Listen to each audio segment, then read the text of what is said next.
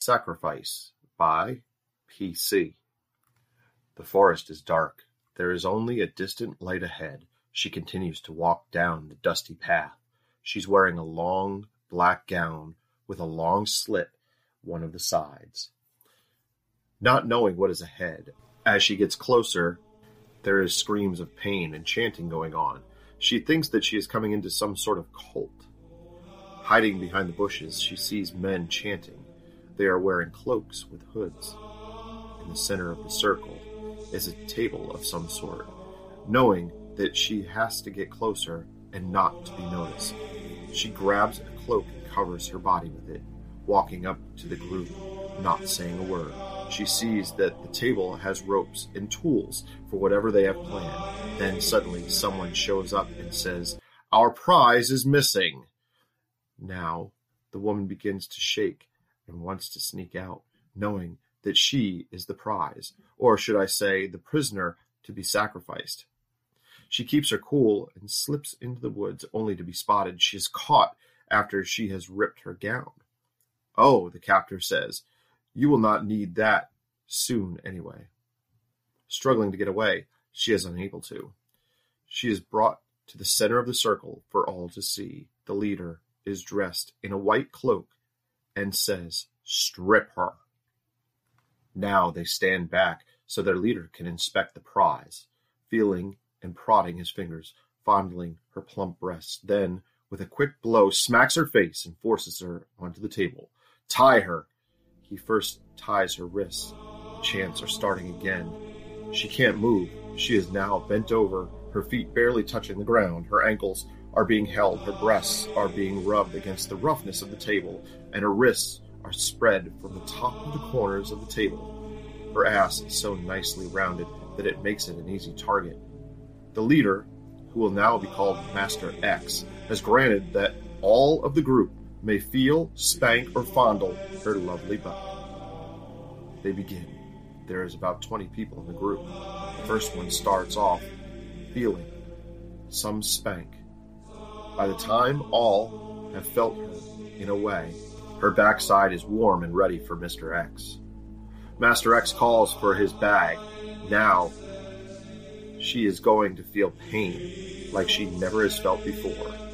He takes a whip out and starts to smack her ass. All over her ass, making it red and swollen. Then he grabs a belt and smacks her butt, her legs, and her lower back. And every time she is hit, her body moves, and her breasts feel the roughness of the table.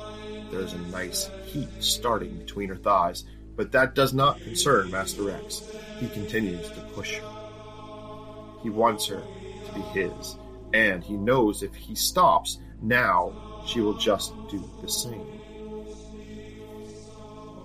He then takes a riding crop and starts to smack her red swollen ass. He takes the crop and smacks her pussy and thighs. She screams in pain, or is it pleasure? Her feelings are so confused. But Master X does not stop. Next, he takes out a cane. He canes her legs, ass, and lower back as hard as he can, leaving welts all over her. As the chants get louder, Master X smacks her faster. Not once, not twice, but at least in the 10s or 20s. Then, last, he takes a hairbrush. Oh, this feels terrible on her swollen red ass. But he continues. But this time, he has ordered her to stand. She can barely stand from the pain. The tears are running down her face with the men in cloaks holding her. He then takes the hairbrush and smacks her breasts. He hits her hard, making them hurt.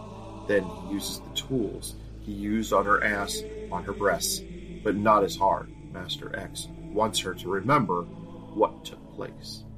He takes the whip, leaving red marks on her breasts as they jiggle with every blow. Then he takes the riding crop, then the cane. On her whole body aches. But she is not finished. She is then tied spread eagle onto the table. The chanters are issued to leave, only to return. A ball gag is placed in her mouth. A butt plug is then shoved into her ass. Clamps are placed on her nipples, already sore and red, and clamps are then placed on her pussy lips. And a vibrator is placed, making her totally in Master X's control. You will stay there, and I will return for you in the morning, Master X states, and the chanters and he walk into the darkness. Worried, she tries to struggle free. She hears the night's noise of owls in the bushes, distant owls. She starts to doze, but the vibrator keeps her awake. At one point, something comes up and sniffs her pussy and leaves. She is tired and uncomfortable. She dozes off, unaware that someone has come. They undo her bindings. She is still gagged, and the painful clamps on her pussy and nipples. She is carried to a tent, laid down, still tied, so not to kick or injure herself. She feels a warm blanket covering her body, but then she looks up, and the person is gone. But now she is warm, but very sore and unable to move. By morning, she hears rustling in the tent. She knows something is up. She tries to move. That is when she realizes she can't. 2 men enter the tent, grab the woman, and carry her back to the center of the forest, tie her again to the table. Now she is unable to fight and wonders what is going to happen next to her. Master X enters, unknowing that she had been removed over the night. Remove the vibrator and the butt plug and the gag, he orders, taking his fingers. He tugs on her chain, sending shivers down her spine. She lets out a silent scream and utters, "Bastard." Master X hears, but only tugs harder, making her lips stretch even more in agony. He whispers in her ear, "What did you say?" She can only shake her head. No, the pain. It feels like her pussy lips are tearing off. She holds the chain. He stands up and cheers to the crowd. She is mine. Now she must be cleaned and prepared for the ceremony. The clamps are taken off, making more painful now. Then, when first placed on her, she is untied and led to the lake, where she is washed by another female slave. The girl starts to cry as the soap hits her, but not saying a word, knowing that the slave has had the same treatment she has endured. Finally, she is rinsed and instructed to walk out. She is toweled, still naked. She is led to the other side of the grounds to a tent. She notices that everyone is minding their own business, like they are unaware that she is walking by them. Outside the tent door, she is asked to enter. She does, and inside, Master X awaits. "Come, my pet. Here is where I will name you and plant my seed."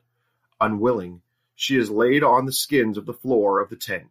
Her wrists are bound to the post for her protection and of the Master X. He then takes off his cloak. He is a magnificent man. Muscles are gleaming. He spreads her thighs and looks at her.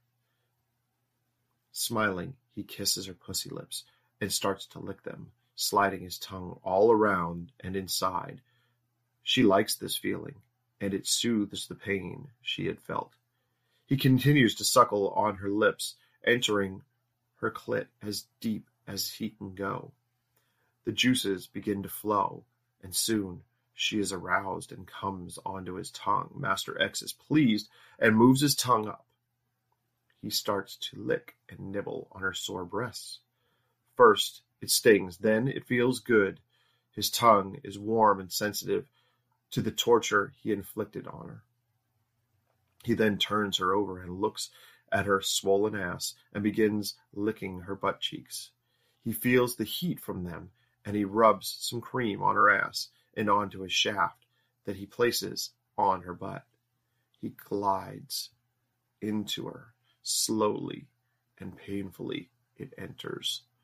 She starts to be fucked, slamming in and out. There's only grunts coming out of her now. When he is about to come, he spurts his cum all over her swollen ass. Then he flips her back onto her back. "Are you ready?" he asks. "Ready for what?" "My seed, of course," he bursts out. She doesn't say a word, and he guides his cock into her, passing her swollen pussy lips, pumping her insides, his cock deep within her, and fucks her like there is no tomorrow. He comes inside of her as she orgasms, making them shudder with excitement. He leans over and unties her wrists and kisses her now. Now you are mine, and your name is Princess from now on. And now you are free to go, dress in the robe, and leave, my princess. She walks out of the tent, and there is nothing